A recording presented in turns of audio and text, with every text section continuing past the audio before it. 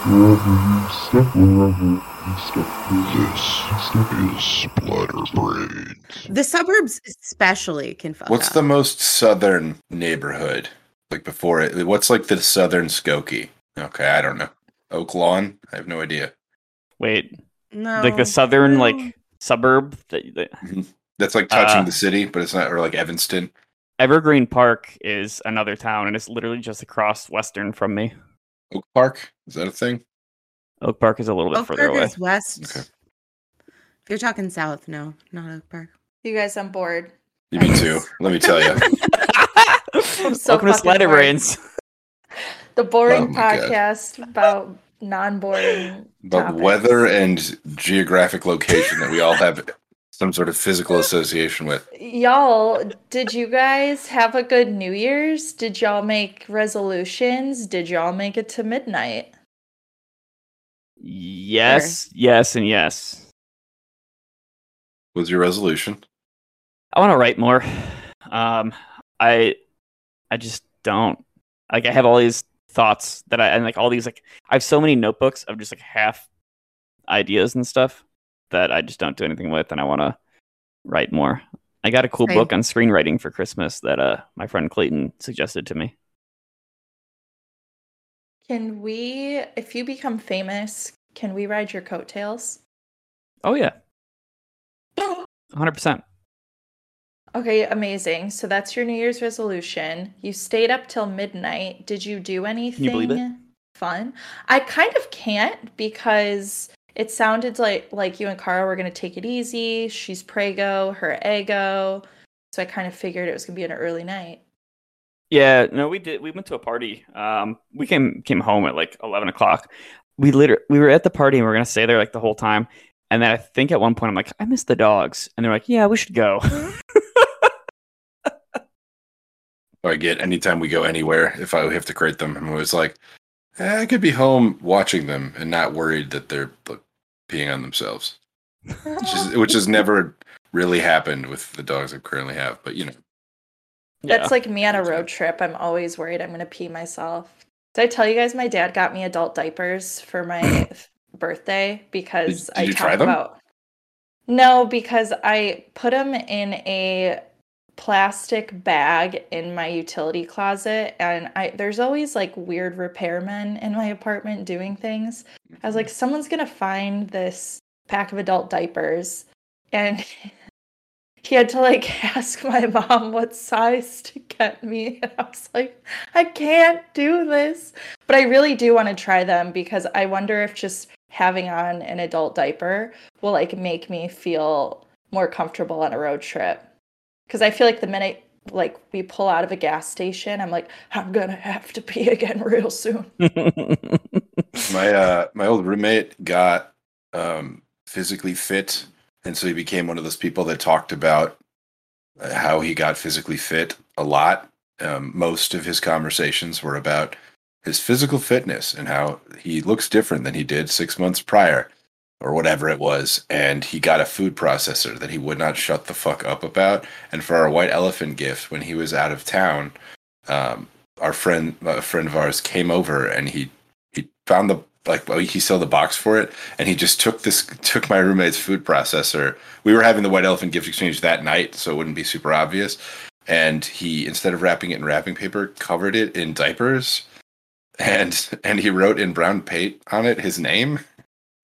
And then he gave it back to him for Christmas. It was so funny watching him open it because he didn't realize what had happened, and he was like, "Oh," like he didn't want to say he's already got it, not realizing that it was his, that we were just giving back to him. It wasn't relevant that much, except for the fact that when I think of diapers, I think of that box covered in diapers. Were they adult diapers or baby? Because it could be a problem if they were baby diapers, because I believe there's a shortage. This would have been a decade ago, so it's fine. Oh yeah, fuck it, yeah, hell yeah. The babies had tons of things to poop in a decade ago. Yeah. And by now they're 10. They could probably use a toilet. Yeah. They're almost old enough for an adult diaper. Yeah. Absolutely. Well, next episode, I would like you to review them and let me know how they do.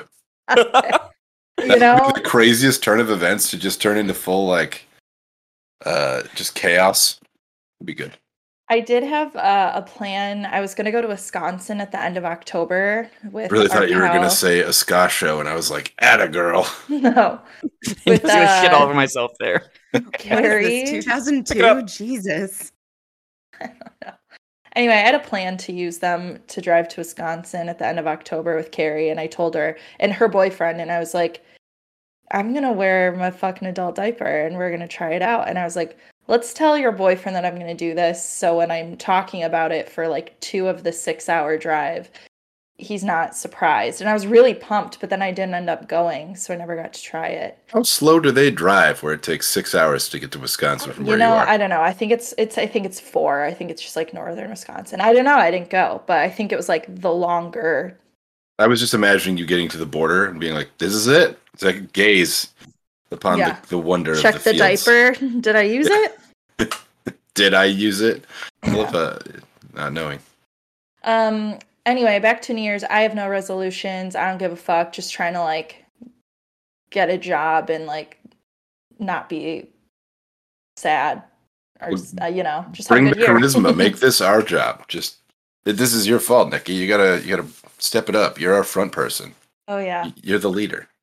Well, Steven Dorff, if you're listening, hit us up Oh on no. Instagram. Nailed it. Alex, Karen, any fun New Year's things to share? At the risk of sounding really lame, I spent it alone and I watched Nope. All right. That's very sweet. Woo.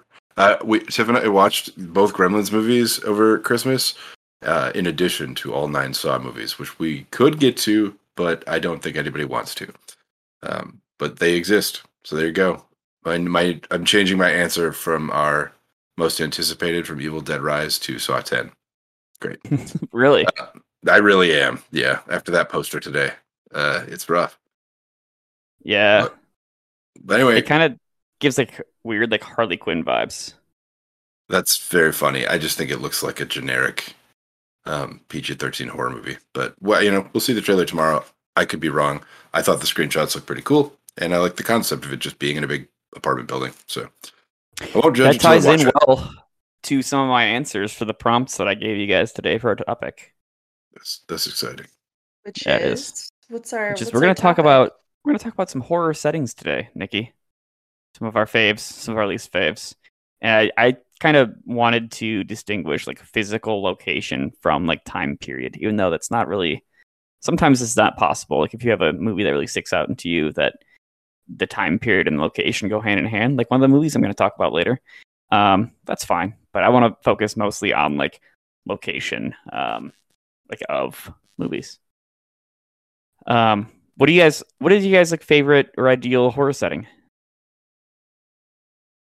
When you pose this question, I realized that there's no ideal for me. I'm not like, well, actually, there was for a really long time, but I guess for the tying back to one of our last episodes for the Killer Santa stuff, I really liked asylum settings, which is obviously an issue because of the way we actually treat people in mental health facilities, and that sort of it's outdated at this point to sort of have mental asylums be a place to be feared. Even though like I associate them with things like Batman, like that's always why I thought they were like aesthetically interesting or scary places. And then I also really liked Brace Yourselves, carnivals as a setting. Or I'm like gonna that say kind of thing. clown buildings. Yes, absolutely. Yeah. So there's my answer. It's probably leaning toward like, well, and that stems from something Wicked This Way Comes more than anything else, which it doesn't have any clowns in it. It has, ringleaders, etc. Something about that setting. I'm not sure what it is. That was always scary to me, but I like that. Oh, Alex, I've been meaning to talk to you about so they put up some episodes of True Life on Hulu. And there's one episode that I love that's like True Life, my parents are embarrassing. And there's this girl whose parents are professional clowns, and their last name is Graham, and the kids' names are Millie and Candy, Milligram, Candy Graham, and then another one. But these parents are like full on like Barnum and Bailey clowns, like pick them up in a clown car, have clown themed parties with their clown friends. And like, of course, one of the girls in high school, her friend has, what's the clown fear? Chlorophobia? I don't know. She has It's called that. Mediopia. Yeah, maybe get over it. Yeah. Mhm. I would like to Anyway. watch like a full like documentary about these people. Like, what did like the mom talk to? Like, hey, Millie, you got your first period. Honk honk. Like, is Literally, that? that's like actually the energy they exude. man. I swear to God. I've never been interested in reality TV, especially from MTV, but I would happily watch that episode if you like me to it. Yeah. Or did you There's say it's on two Hulu? other things too. Like it's not just focused on them. I think there's like two other families of parent-child dynamics, but it's worth it for the My clown. parents are clowns. I mean, I imagine that they're actually like employed by a circus clowns kind of people. Yes, I think they Okay. actually were like Barnum and Bailey, like clowns.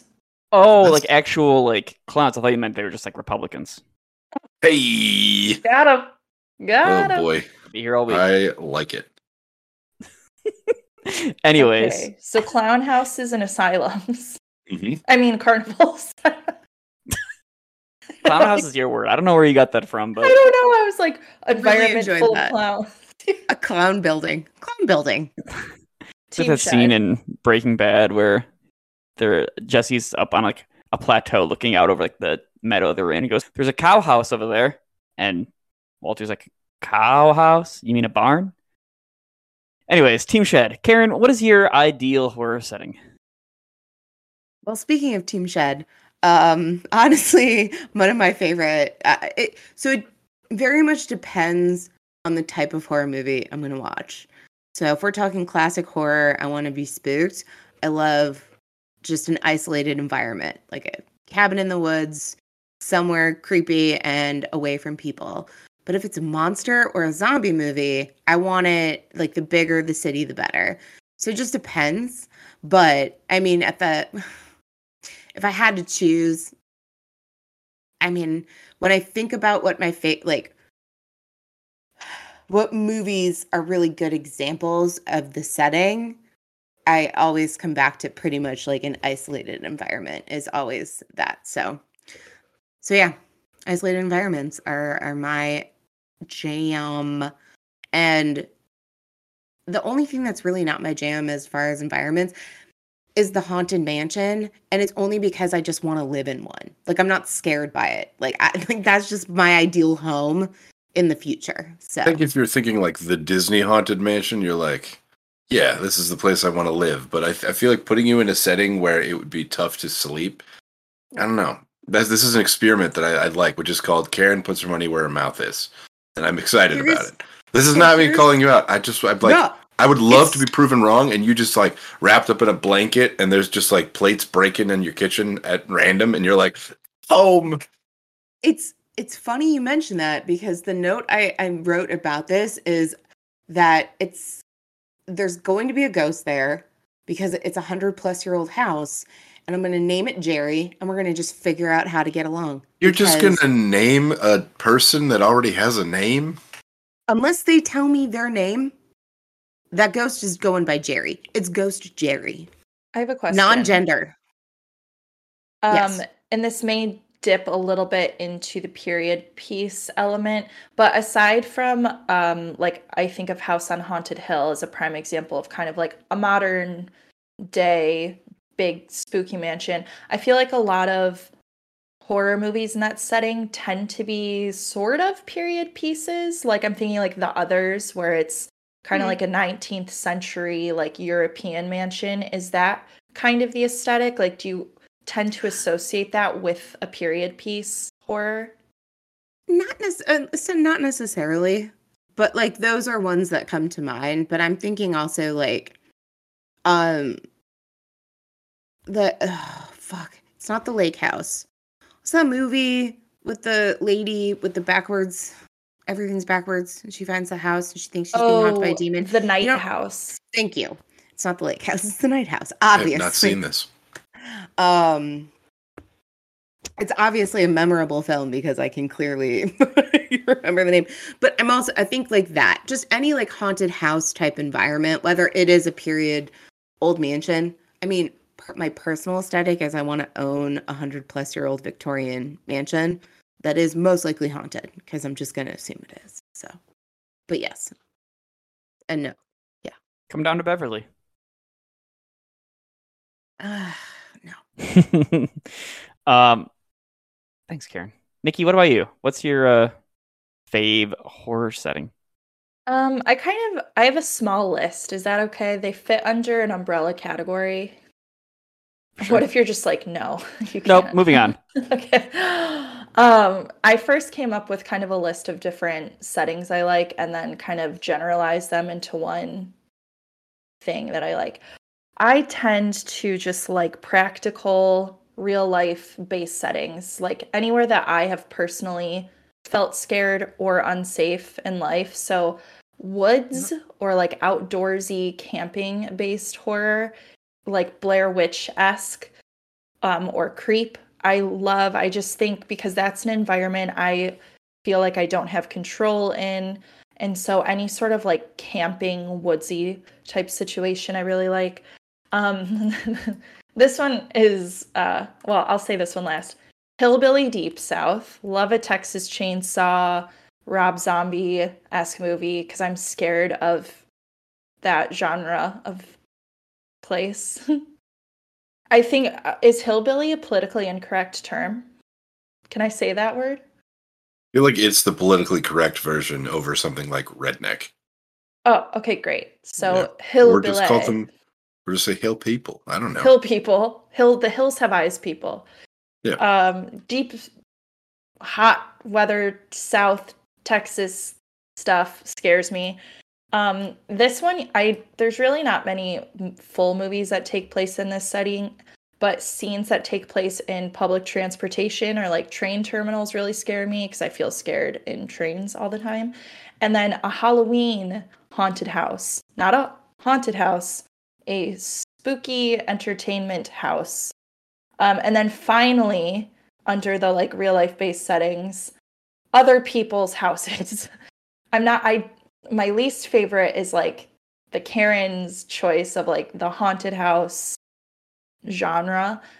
Don't care for it, but if it's someone else's house, there's a lot of we'll dig into that, but there's a social element that makes me scared. So that's my long-winded answer.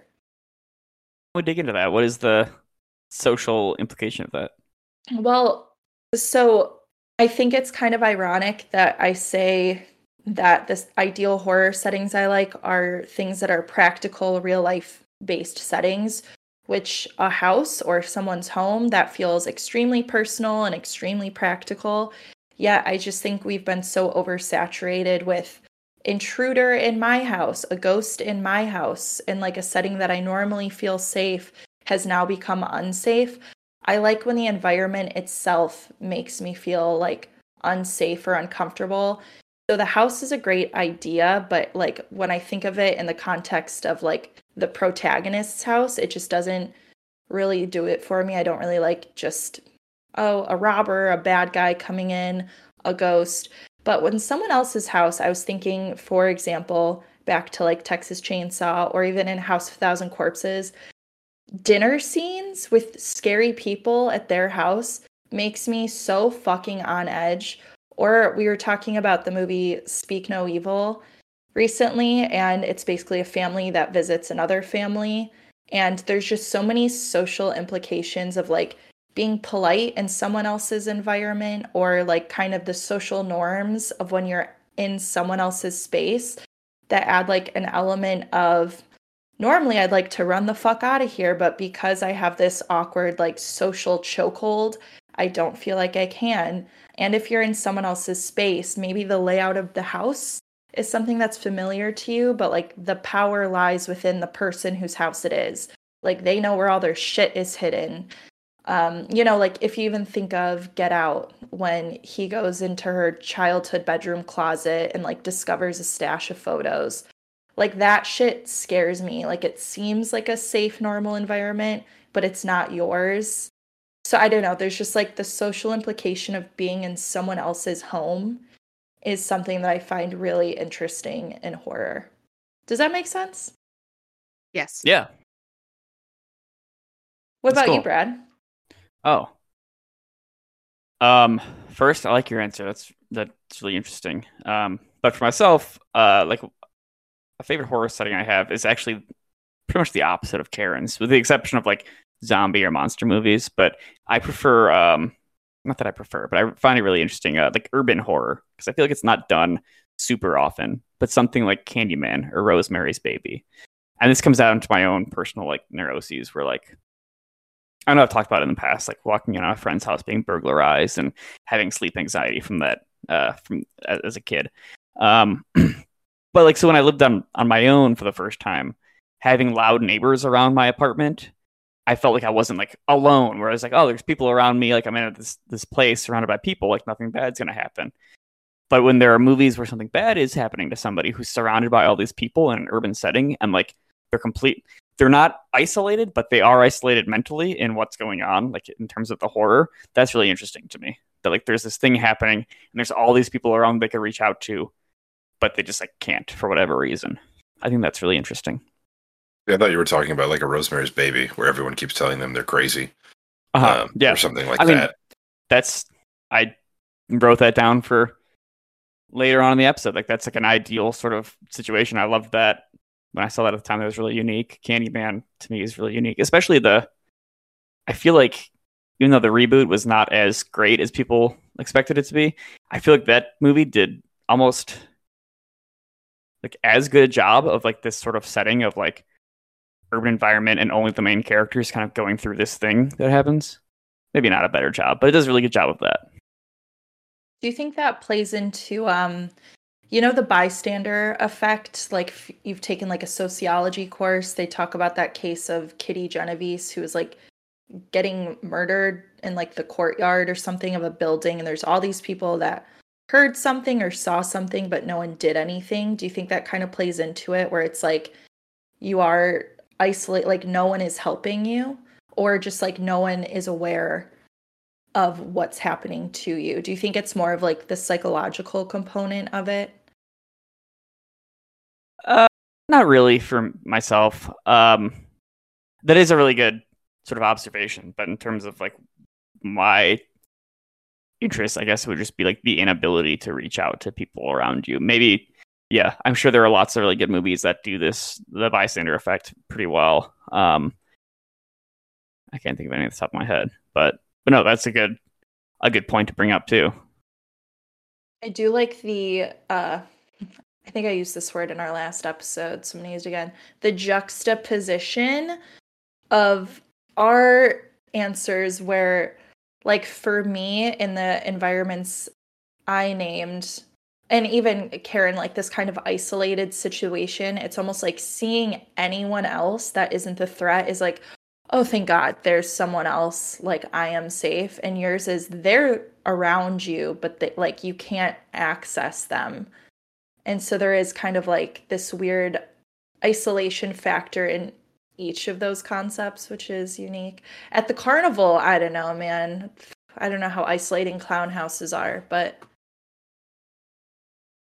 Yeah, I thought we were going to address that later, and so I was just kind of giving some like minor examples of like it interests me immediately off the bat when I see something like that. Although I couldn't think of a lot of other examples of actual movies that take place in something like that I like, other than Something Wicked. My example was going to be Isolation and Heat, like Texas Chainsaw Massacre. Even the prequel they did to the 2003 one or whatever it was, Texas Chainsaw: The Beginning, where it takes place in a slaughterhouse, and it just has this like oppressive heat and just like sticky, disgusting.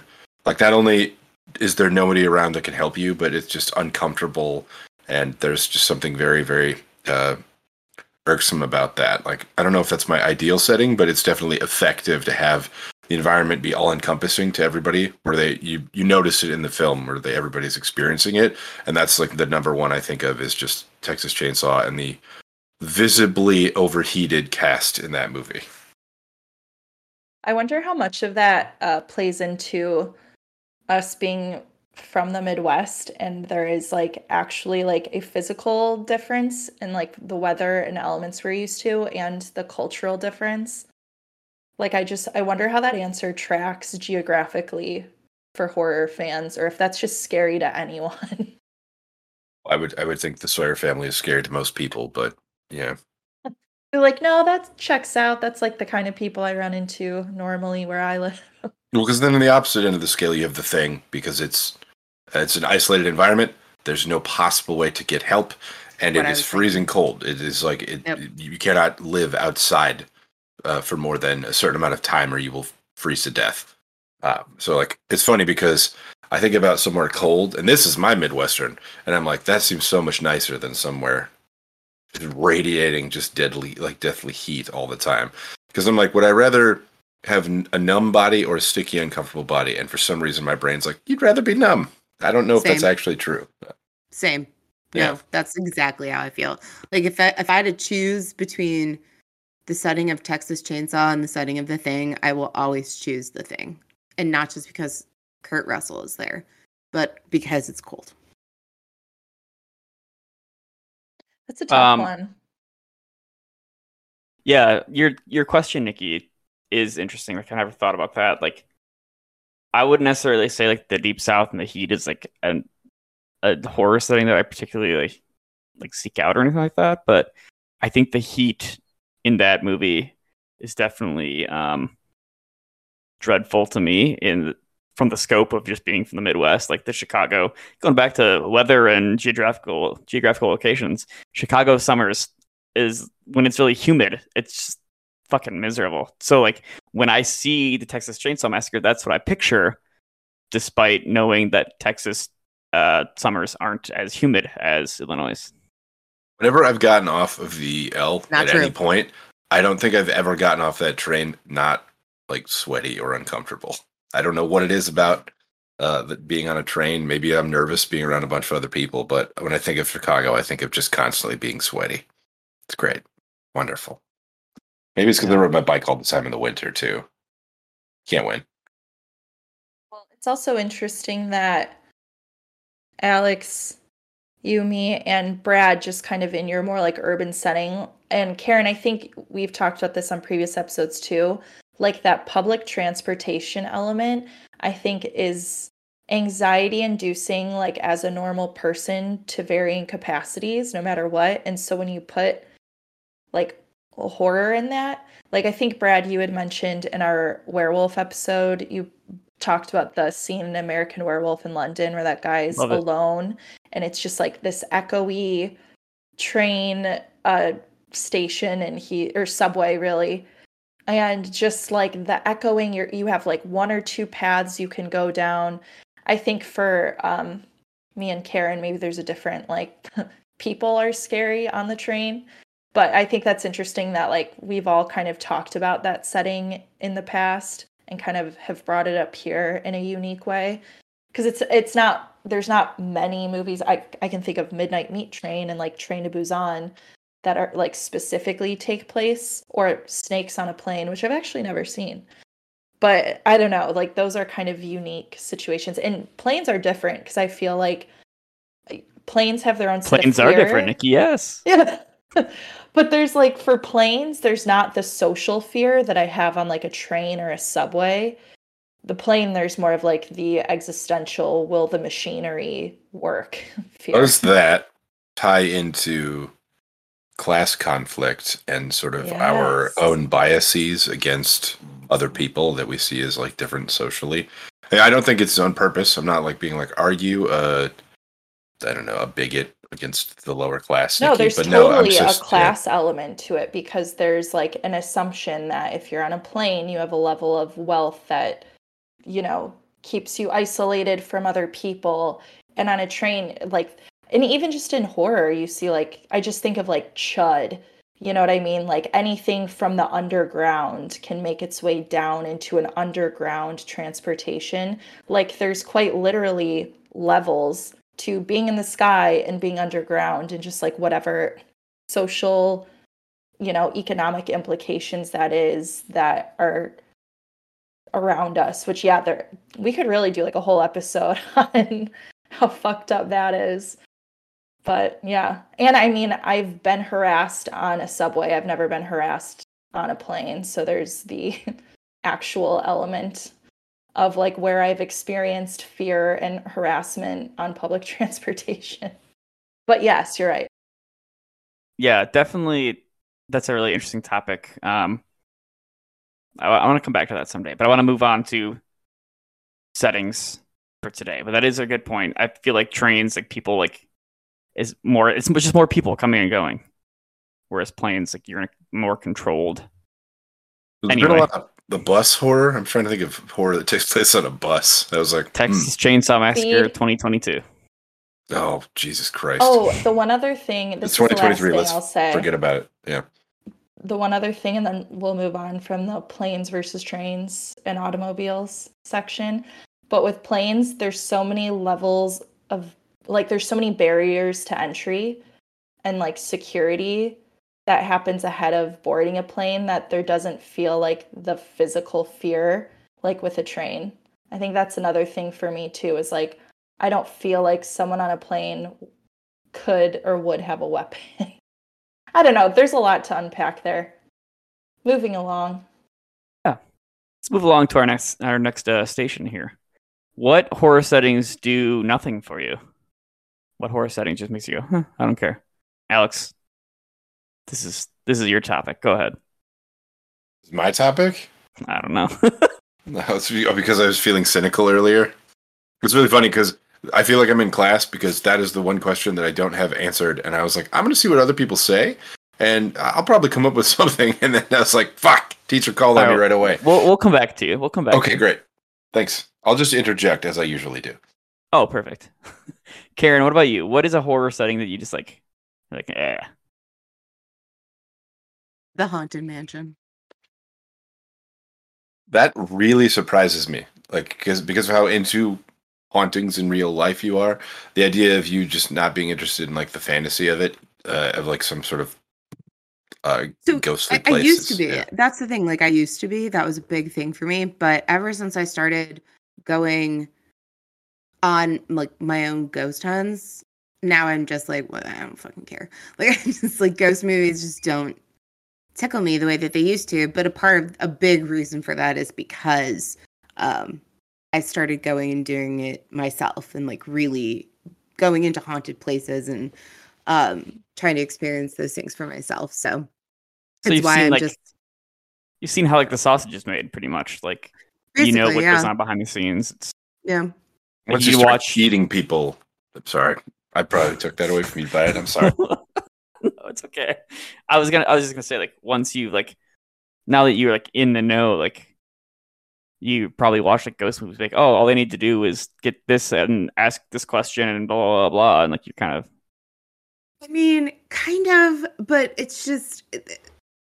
I feel like there's just so many tropes around that have been instilled in the horror genre when it comes to like the paranormal that it'd be cool to see here, listen up, Jordan Peele, because I know you listen to our podcast. But it'd be cool to see them kind of take it into another direction than just like sad ghost story or evil demon story. There's so many like cool sci-fi ideas around that could be tossed around in there, like different dimensions and like time stuff, like different time periods that just happen to overlap. Like there's so much other stuff that can be done than just like what you see and shit like the fucking Conjuring. But yeah, so I'm not interested. Like I'll watch them, but they don't. It's not the thing I go after for sure. Karen, did you ever see a Ghost Story with Casey Affleck? Love that movie. I did not like it when I first watched it, but I want to rewatch it. It's not really a horror movie, but you should check it out. It's kind of like goes into a lot of the things that you're talking about just now. Harry, I called you Carrie. Karen, get really stoned and watch it. I sobbed. I watched it twice. And I was like, this movie changed my life. Well, these aren't like new ideas, but they're just, I just have never seen them. Like these are ideas that get tossed around when you talk about like ghost hunting, quote unquote. Like these are the things that like folks talk about, but you don't see that when it comes to horror movies at this point. Like it's mostly just the same haunted doll, haunted house, sad story about how they died and that's why they haunt, and or demon, and it's just like, do something new. Like, I don't know. Did I miss something? Was like haunted mansions both your ideal and least favorite? No, they're my least favorite, as opposed to like my ideal setting is an isolated setting, but where that does not apply is the haunted mansion. Does that make sense? No, I think I conflated that. I thought that was your favorite. I know you want to live there. So what do you mean, like, for your favorite for an isolated setting? Like, what's a good... I mean, you kind of touched on all the big ones, like, that I've lumped it all into. Like all of my favorites are like Blair Witch Project, something in the wood, like a cabin in the woods type of a situation, or Texas Chainsaw, where you're in the deep south and it's just dirty and uncomfortable and you're in somebody else's house. Like, that type of isolated setting. Basically, if you scream, no one will hear you type of a thing. Word. Okay. Yeah. What about space? Oh, yes. No, spoiler, that's my answer. Excuse me, my turn. Go ahead, Nikki. Let's say it in the count of 3. Okay, 1, 2, 3. Space. Go on, Nikki. Well, okay, that was also a subcategory in my larger umbrella of horror settings that don't really do it for me, are new worlds or worlds I'm not a part of. Because I find it's hard for me to get in the headspace of something that's not based in a reality that I know or can understand. However, I will say, like, Alien works for me because that is a contained space within. It's like a home in space. You're kind of confined to a certain environment. I'm not like exploring the surface of Mars. But an example like Hellraiser 2, I really like Hellraiser 2 a lot. It's probably one of my favorite sequels. It is one of my favorite sequels. And I'm really glad we get to explore kind of the layer of hell with the Cenobites for a bit. But like, that doesn't scare me because it's so unrelated to what I'm aware of or the places that I have felt scared. It's cool to see, to move a story along, but I just don't think that kind of setting scares me. Jason X, I love it's a contained spaceship in space, and that's great. So I guess I can't really think of many examples. Like, even Predator is great because that's kind of a forest scary movie. It's not really about where Predator is from. So I'm having a hard time thinking of examples beyond like Hellraiser 2 where we're in this kind of new world, but those don't usually work for me. But yeah, I don't love when, like, even if we're in a spaceship that we're in space, that still takes me out of it to some degree anyway. Yeah, that was half of my answer as well. Like, in like space or like in or on the ocean also does nothing for me. Like, extreme isolation like that. With 2 exceptions being Jaws and Alien, because they're great movies. But yeah, like, it's just hard to sort of, it's like a whole nother world. Like you said, like, you don't like other worlds, but like, it's like a whole other dimension of thinking for me that I can't even like picture myself in, like being like deep underwater or like way out on the ocean or way in space or something like that. Like, it's just so far from my day-to-day reality that it's hard to, even though like in these movies, characters can be great and you can understand characters and get like inside their heads and everything, but just like being in that setting doesn't really do too much for me. Yeah, and I also think too, another one, I don't have it written down, but I was thinking of like your concept of urban settings. I feel like in a zombie movie, we often get kind of like a apocalyptic city situation. I don't really thrive off of more like apocalyptic environments for the same reason, but like seeing like desolate city streets that people are walking through, even though that's a familiar environment, it just feels too vast for me in the same way that space does. So I'm putting that on mine too. It's fair. I'm changing all of my homework for partial credit because now that we've had this discussion, it's really opened up my thoughts about everything. And as you brought up, like underwater, I think that is my ideal setting. But I don't have a good example of a movie where I thought it was really, really good. But as far as like something I would be terribly afraid of, it would be like a sea monster deep in the ocean or something like that. Like it, even though it's unrealistic and it's a place I can imagine exists. I was like obsessed with the Loch Ness monster as a kid. It's just like a fun thing to follow around. That's kind of what I want out of like a really good horror movie. Is I like creatures and I like nautical things. That's kind of what's fun about Lovecraftian horror is he was so close to the ocean. A lot of his things sort of had take on these like aquatic properties, which is why everything is associated with like tentacles, etc. And as far as like my least favorite settings, it's like I'm thinking about it and I'm like, there's a good example in a lot of things. Like you're like, you guys aren't into space, and I'm like, yeah, but I really like Event Horizon or I really like Alien. So space horror is its own genre and it's very cool. So there's not a lot I don't like where I like the setting itself or knowing where it was, I wouldn't be interested in because if the setting tells me about the genre of the movie, that's more about what would turn me off to it. So like, for example, and she might listen to this, so I apologize in advance. Like we went and saw Winchester, that movie about the Winchester house. It's just a cheesy like ghost story. Like the point is it's going to be jump scares. It's going to be something that that's the kind of stuff Tiff likes is ghost movies and like jump scary kind of like I don't know. It's the house as the setting, and that is probably my least like something I'd be least interested in is something like that. I'll still watch it. I also don't really care for, but it goes beyond a place, which is beyond the scope of the question, but religion involved. So like if it's not The Exorcist and it looks like The Exorcist, or it looks like there's a convent or anything involved, no thanks. Like I'm just immediately not pulled in by that. It doesn't really answer the question, but that just kind of shows how hard it is to think that storytelling is more important to me, and having the setting be a part of that is important to me.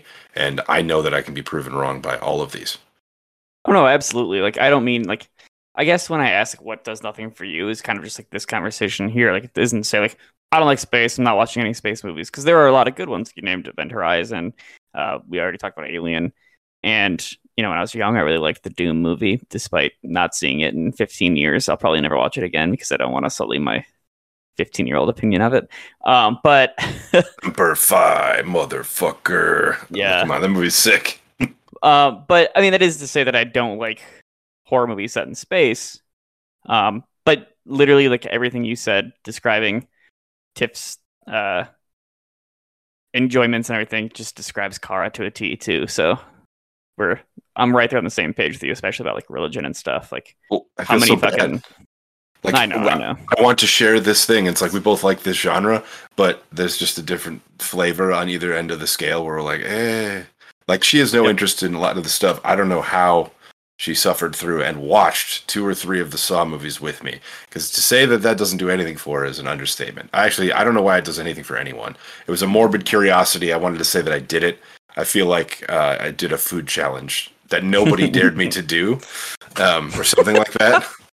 Like imagine it's a Hot Ones interview. Supersize Me. You watched McDonald's for a month straight. Exactly. Yeah, but nobody asked me to do it, and nobody gave a shit. But I kept talking about it and be like, "Happy Saw holidays, everybody!" I thought of a pun, and that's why I did this. And that's it's like I'm just sorry. I had a dog make a noise, and it surprised me for a second here. Scary setting, someone else's house. Mm-hmm. I think you bring up a great point, Alex, and Brad, you as well, about separating sort of the setting from the story, because a setting that I prefer does not mean I'm going to like the movie better. Like if we compare Blair Witch, which is a woods-based movie, which is kind of my ideal horror setting, versus Alien, which is space, I like Alien infinitely more. And I can think of a lot of examples of that, or even I don't like necessarily this horror movie is taking place in the protagonist's home.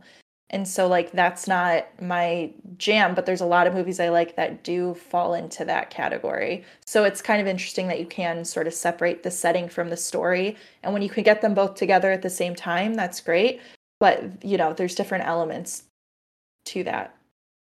May I segue us into the next?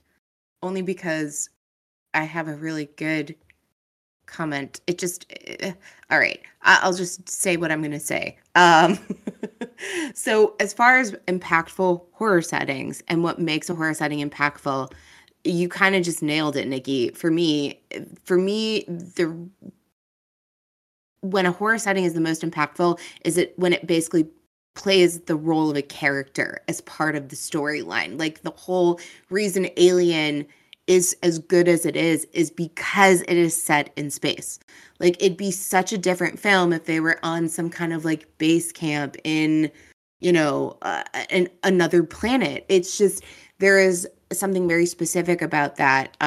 Same thing with the Blair Witch Project. Like that movie would not be what it is without the setting that it's set in, right? So for me, the setting is impactful when it actually plays a key part of the storyline. It's why I fucking loved Barbarian. I mean, it's one of the many reasons I love Barbarian, but the setting itself is what drew me in. And then all of us, but it's still that fucking house in that basement played such a pivotal role in the whole film, right? And just like in the entirety, it tied the whole story together. So for me, that's what makes like a super impactful horror setting, is when it truly becomes a character alongside the rest of the characters in the film. I almost had that written down verbatim. I said when the setting plays an active role in the fear factor. And that seems really obvious, but if you think of like A Nightmare on Elm Street or Halloween, the whole point of the sequels is you're moving around to different environments, because the environments, they add, but they're not what are supposed to scare you. It's the antagonist, it's the villain. And I think exactly to your point, like when the setting plays an active role, like another one I didn't list in my favorites, but a personal favorite. And I actually think this might be a great example, because I think it's part of the reason that Alex and I will watch these types of films, but like you and Brad maybe won't. Like I think of like Hostel and Martyrs, like where you're kind of in like a torture dungeon that feels so claustrophobic and inescapable. Like it's almost like you can't fathom getting out of this situation. And I can understand how there's maybe, and I might be projecting or not getting to some of the reasons you guys don't like it, but there's almost like there's no joy in it because it's so doom inducing. Like how can you fathom escaping this like metal basement full of like rusty tools? But to me, I'm like, that is so fucking scary. And because the setting is so horrific, I'm like, I have to watch that. And I will just flag for the audio version of the podcast, not just our text. My mom watched Martyrs and loved it. I was on the phone with her today, and she shouts to my Uncle Andy. She's like, Andy, turn on Martyrs. You're going to love it. He doesn't like horror. She did the same thing with him with Tusk, and he watched Tusk, and he was like, what the hell? He was pissed. And she just told him to watch Martyrs. So anyway, I think, yeah, like the setting is so even Saw, Alex, maybe this is a good time to talk about Saw, but like that's an environment that I'm like, how the fuck are you going to get out of this? And I can see why that could turn people off, because it's like this idea of torture and you're stuck in this like weird dungeony thing is hard. Nikki, that was a really bad example because he gives you instructions how to get out every time. Oh yeah. And nobody listens. And he is in your stomach. The thing that I've picked up from those movies the most, which I will get out of the way as quickly as possible, is that in every single scene where there is a trap, the person will hear the instructions and they will decide to do them with 15 seconds left. So you get to see them do the horrible thing, and then they still die from the trap. And so you get to see everything all at once. So thank you, Saw Films, for doing what you do. Happy Solidays. Yeah. Brad, impactful environments? This is more of a convention of the storytelling in movies. But it has to do with the setting. And I'll explain why in a second. Like I mentioned earlier, liking like populated environments. We've talked a lot about like isolation and stuff too. Like the setting is sort of secondary, really, to like the storytelling in the movie. That being said, I don't know. I'm going with this. I'm gonna restart. Okay, I had thoughts. This is more of a sentiment about the storytelling of these two movies that I'm going to reference. But something that is really impactful to me is when the settings, opposite of what you're saying, Nikki, is when the settings seems like it's something you can escape from, that there will be an end to what is going on. And in a lot of like stereotypical horror movies, it's like, oh, it's daytime. Thank God we can get away from there. But you look at movies like The Strangers, or even this is a horrible movie, but The Grudge from 2020, I think, the very like end, there was just like this long lingering shot of the front of the house, like while there's like somebody being murdered by a ghost thing during the daytime. Like when the setting switches to like this horrible thing was happening at nighttime, and now it's daytime. Now it's over, and then like there's a thing. It's like, oh wait, it's not over, even though it's daytime. I don't know how to like synthesize this down into like one little word to describe this, but when the setting is sort of like you think it's safe, when it looks peaceful and everything looks the opposite of what it was during this like most of the horrific event, and then you find out it's not over. Like again, that's more of like it's getting your expectations subverted. It's the same reason that humor works in certain situations. Like it's like same way that horror would. Friday the 13th ending, like personified. Yeah. Nightmare on Elm Street, when the inflatable mom gets pulled through the window. Yeah, that's what I was thinking of when you said that. Was this the So you do like that? Oh, I love it. I mean, The Strangers is so impactful because, like, again, it's more of the storytelling than it is the setting. But the whole night, like, they're being hounded by these killers and everything. They wake up, it's daytime. And they're like, oh, it's over. Then the strangers walk out and take their masks off. And, like, the characters know that they're going to die because the strangers showed them their faces. And you think, I mean, I feel like before that, there weren't a lot of examples of, like, daytime, the thing's over. Never mind, we're dead. The end. And then with, like, The Grudge, even though it was a dog shit movie, something about, like, let's clarify, we mean the remake, because the original fucking rocks. You mean the remake of the remake? Yeah, the 2020 version. Yes. But there's like something about like that last shot, because like there's a jump scare in the house, and then it just cuts to like a long lingering shot of like a suburban house, like during the day, as like kids are like walking by, but like inside the main character is being like murdered by like their ghost child. It's a pretty good shot. Alex, impactful setting. Impactful horror setting. What makes an impactful horror setting? Sure, we already covered it, and all of you have said the same thing, because obviously the impact of it is what the environment creates for the characters.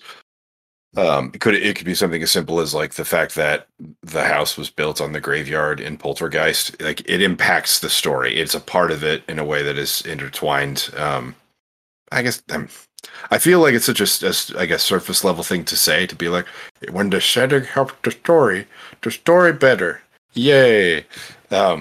But that is obviously something like Jaws. Like there's a reason that it's scary is because those people clearly could not help themselves, and they had to get in that ocean, all because of capitalism. Or like they were saying with Poltergeist, where they bought this new house, not realizing that. I guess the house is like the sort of evil entity in that, or anything like that. I don't actually know how to give a deeper answer than that, other than just it matters. I think that is a good answer, because when I was just thinking through this topic the other day, I had an example of a movie, and I'm sure I've mentioned it on an episode before, where you would think it's pretty obvious to have the story and the setting intertwined. But I always come back to the first Purge, The Purge, and how that movie had such a profound plot where for a certain set of time, all crime is legal. People can do whatever they want, seek revenge, whatever. Like, that's a pretty profound and big story.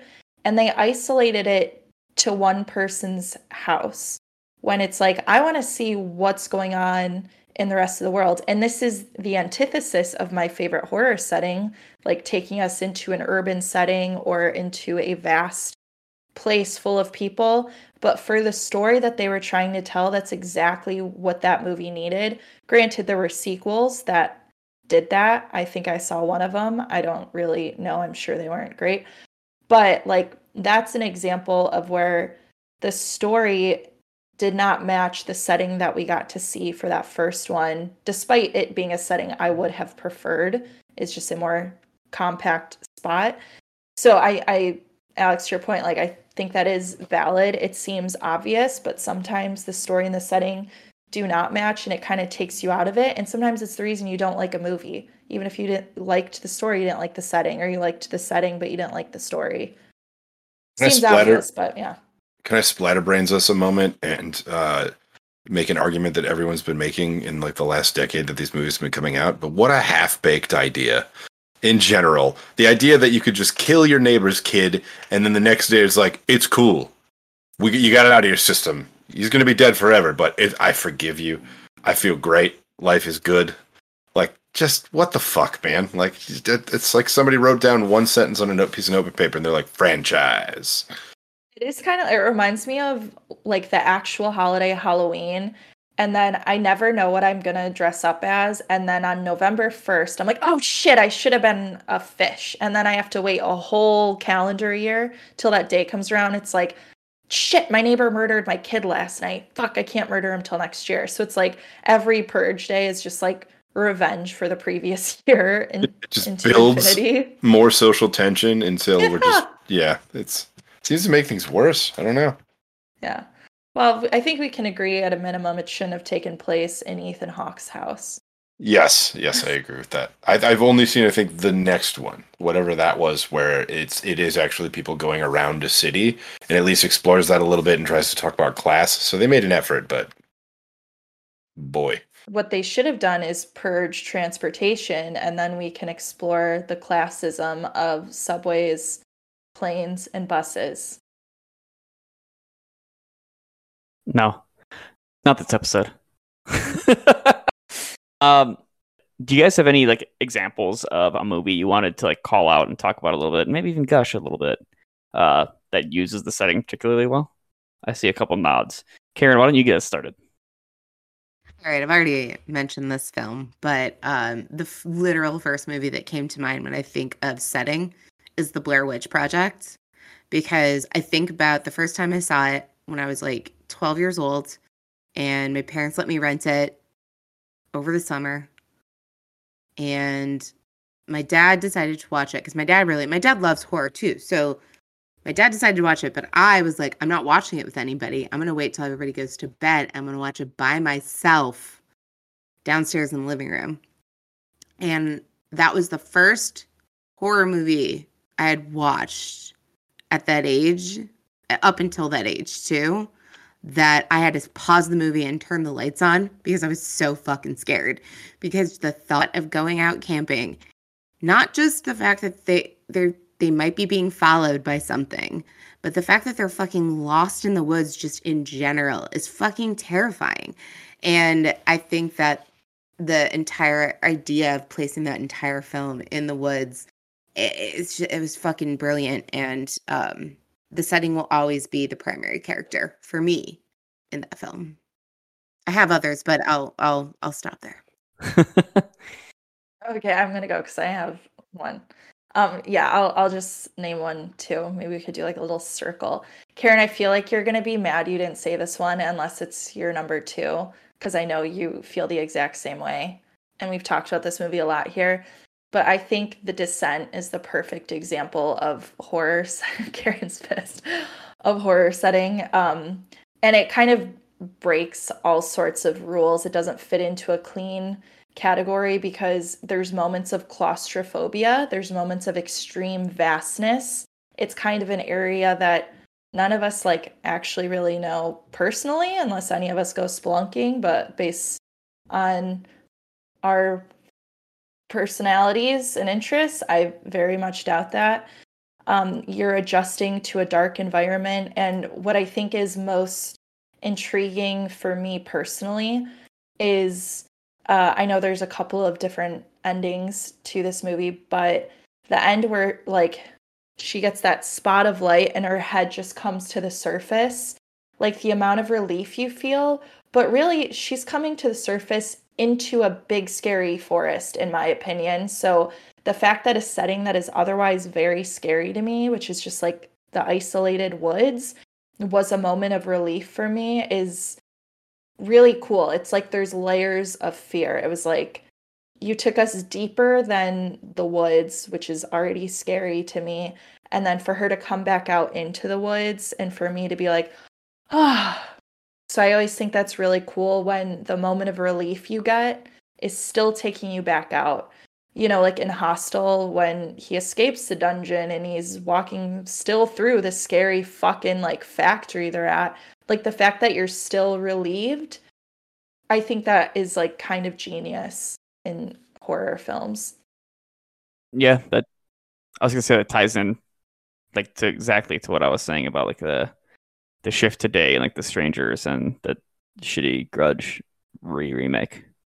It goes back to an episode we did earlier last year, and I think that rewatching Dawn of the Dead, the George A. Romero one from the 70s, was a very interesting thing to do because I, in my brain, think like this is one of the best zombie movies, and then rewatching it, I went, I don't know that I like this as much as I used to like it.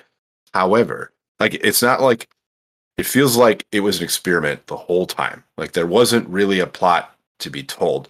It was just, what if we took these people in this situation and we put them in this environment? And so the setting is the entire point of the movie, is the fact that people congregate to shopping malls because they don't know any better. And so even extreme circumstances, they put themselves in these shopping centers that they've been indoctrinated with their whole lives, including the dead people, which is an interesting thing to sort of dig through. So I think that is one of the best examples of using setting in a horror movie, while at the same time kind of thinking, I wonder if loving it less. It's not my favorite Romero movie anymore. That's still the original Night of the Living Dead. But having I think of when I think of shopping malls, I think of zombie movies because of that.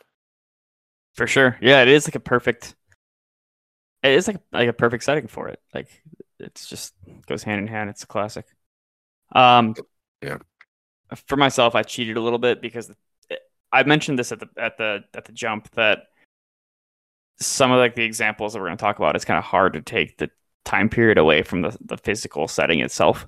But a movie that I think uses its setting really, really well is The Vivitch or The Witch from Robert Eggers. The isolation, like the degree of isolation that the family's in throughout the movie, is so extreme, but it's also still within our world, so it's still something that we can kind of all like fathom. It's used so well if they're on like this dead or dying piece of property. I think it's kind of driving them all a little bit mad, and like the setting is used so well that like as a viewer, even though you know the movie's called The Witch and like you've seen like glimpses of the witch, you can kind of start to question whether or not there's something that's actually happening, or it's kind of like the isolation that's driving them insane. But as we all know, there are actual covens of witches and Satan that are fucking up this family's shit. But it's so scary how isolated they are, and that it's just this, however many of them there were, 6, 7 people just living on that little piece of property. It's great. It's a great fucking movie. Can we go around and do our secondary ones? Sure. Karen? Well, another one that I felt the setting was used particularly well was Scream. That was one of those films where, Nikki, you touched on this a lot, but that idea of the home and the home being invaded. But what scared me the most when I was a preteen, young teen, seeing this film when it came out, was the idea that like this could happen to me. Like growing up in the suburbs, like this isn't anywhere out of the ordinary. Like these people live in the same types of houses that me and my friends live in. Like they go to like high school parties. Like these are all like just the most innocuous setting. And then to have this unknown killer and what turns to be killers on the loose was like, yeah, that'd be fucking terrifying. To have just like a random killer on the loose and like school getting canceled and all kinds of stuff. But knowing that their reactions to it of like having that party and all of that is like, and yeah, that's exactly what kids would do. Like, fuck it, who cares? We're invincible type thing. And I feel like it used the setting to its advantage quite a bit. So that's another one that I really, really enjoyed. My second one is also a rule breaker, Brad, because fuck the rules. You guys are gonna maybe laugh that I even thought of this one. And I think it maybe was not the first, but it was the first one that I saw that did this, and I can think of a couple examples since. But M. Night Shyamalan's The Village. Say what you want, but it literally takes place in a village of a certain period, and you're kind of thrust into a very particular point in time. And like the twist is that the main gal, Bryce Dallas Howard, leaves the village to get some medicine and then basically stumbles into modern day. And then like we realize this village was created and we like actually are in modern times, and it was just a complete subversion. Like the setting didn't look too different. It's like we saw a paved road and then she got to like a ranger station. But the fact that this place that we as the audience put ourselves in for like an hour, and now we're like, oh, we're not where we thought we were at all, was really, really cool. And I think the next time that happened to me is watching Cabin in the Woods. So just kind of, Brad, what you were talking about earlier, those settings, regardless of what the movie is doing or if it's good at the end, but when your expectations are just completely subverted like that, a little bit different than like the night to day thing, but similar emotion. It's like you think fucking Barbarian. You think this is what the movie is and this is where you are, and you kind of adjust to how you're going to ingest the next 90 minutes, and then the movie says, gotcha, that ain't it. I think for me, like The Village was the first time I had experienced that.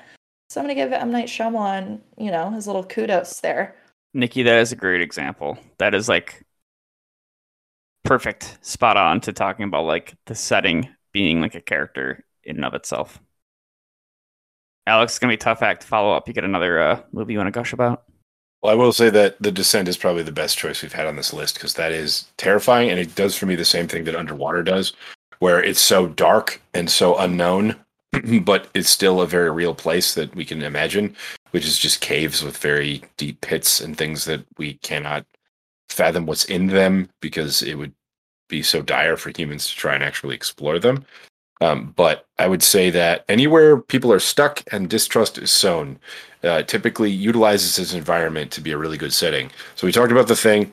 I think The Mist is another good example, but the difference is they are aware of the threat on the outside and they're too afraid to leave, and sort of what happens within that. And the fact that they're in a grocery store more or less ties into the rest of the story for quite a bit of it. I'm trying to think of other examples of like people stuck together. It's not a horror movie, but I mean, that's what Tarantino's Hateful Eight was a bunch of people stuck in a snowstorm, and it turns out they've all got ulterior motives and they're all horrible people, and how that sort of implodes eventually.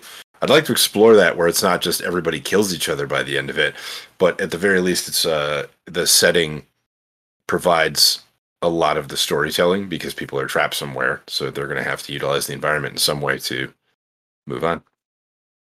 Alex, you're going to love my answer, and you guys should have seen this coming up from a million miles away, but I'm going to say The Shining. That's the Overlook Hotel. It is. Just the I long had that months, written down too. the long months of being in the hotel. It's the movie is sort of a thing, like in and of itself. Like it uses the name, characters, location, and themes. But the movie's a lot more ambiguous as to what is going on in the hotel, and more specifically in the mind of Jack Torrance. Where in the book, it's pretty explicitly like spirits.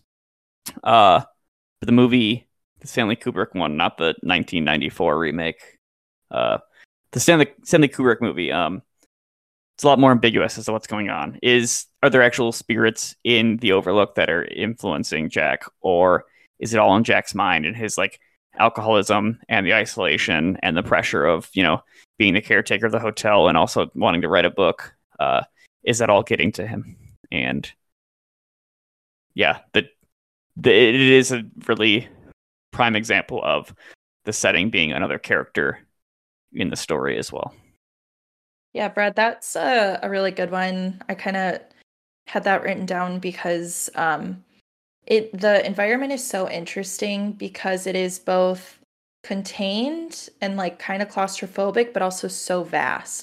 You know what I mean? There's a feeling of being trapped, but within like a really large amount of space, which is like a really unique thing to pair. Because there are some moments where you feel like you could just get lost in like the danger of the hotel and what's around in each room. But then there's other times where you're like, how the fuck am I going to get out of here? And so I think that's like the only movie I can think of top of head that does both of those things at the same time. Yeah, I think you touched on this, but like the fact that they obviously go into, I forget the room number, 217. Is that the room number that they go into? Where the woman in the tub is? We've had we had to do a Google session on this because the book and the movie gave us two different 137. numbers. It was like, I think it's 217. I can confirm in a second because I have a picture at the hotel. Anyways, the woman's in the bathtub in the one room, and later on, 237. That's the name of the documentary about the movie. Even I just looked up that documentary. But then we see like the man in the dog costume in like another room. It does a really great job of kind of exploring the fear of like the unknown. Like anything could be behind one of these doors. Like I don't know about you guys, but I have not necessarily recurring dreams, but dreams a lot about like having a house or being in a place where there's like a part of the house where I've never been, and for whatever reason, or like there's a door that I've never noticed, and there's parts of the house that I don't know about and stuff. This movie is like that to a T, and that's a really common theme to have in dreams. And it's really fucking creepy when you wake up and you're like, oh my god, I don't want to go down that hallway for whatever reason. I just had one of those dreams 2 nights ago, for real. And it still gives me the heaves when I think about it. I hate it. It's so creepy. For clarity, in the novel, The Shining, the infamous hotel room was 217, but it was changed to room 237 at the request of the Timberline Lodge, where the exterior shots were filmed. Interesting. Both are true. I feel like this is the exact conversation we had last time we talked about this too. Cause a wheel, Doc. Cause a wheel. Mm-hmm. I had a dream that someone shit on my shoe in a haunted house. One of my friends. I'm glad you ended that sentence with shoe. Yeah, and it was in one of my horror settings, a haunted house. So wow, serendipitous. Do we have any last thoughts about horror settings or therein?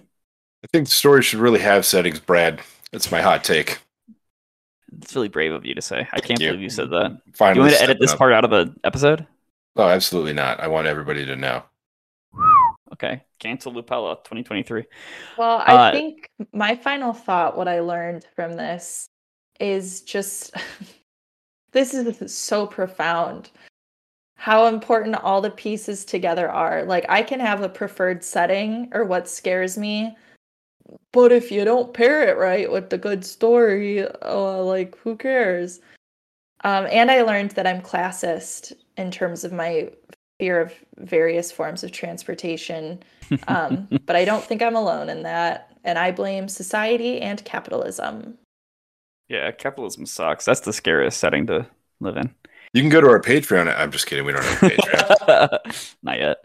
I have a would you rather.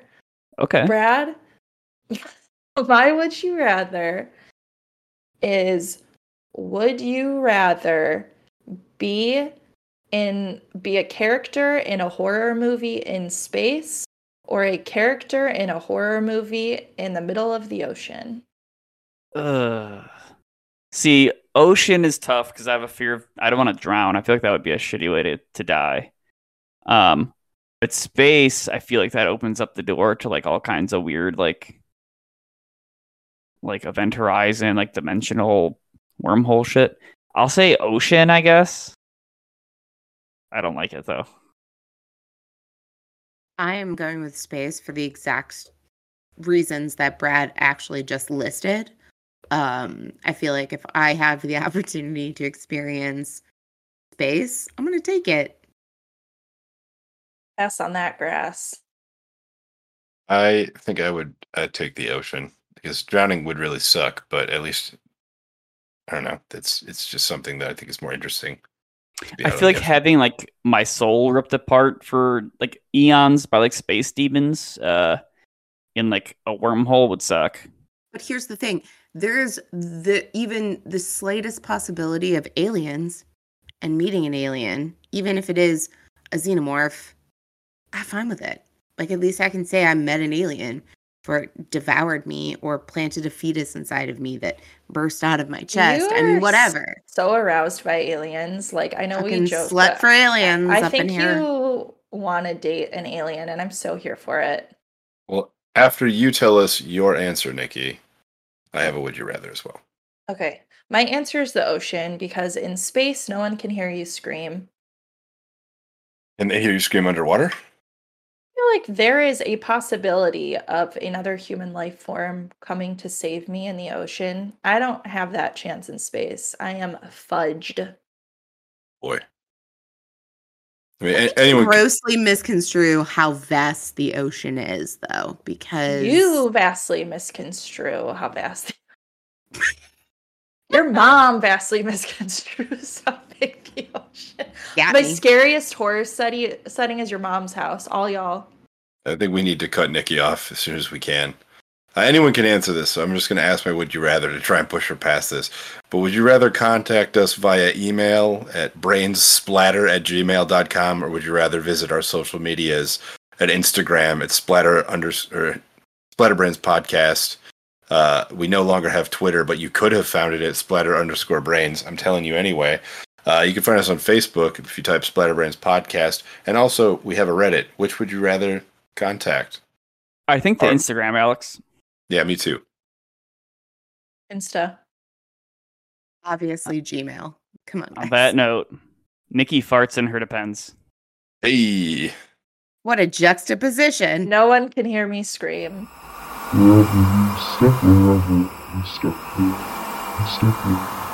Stop.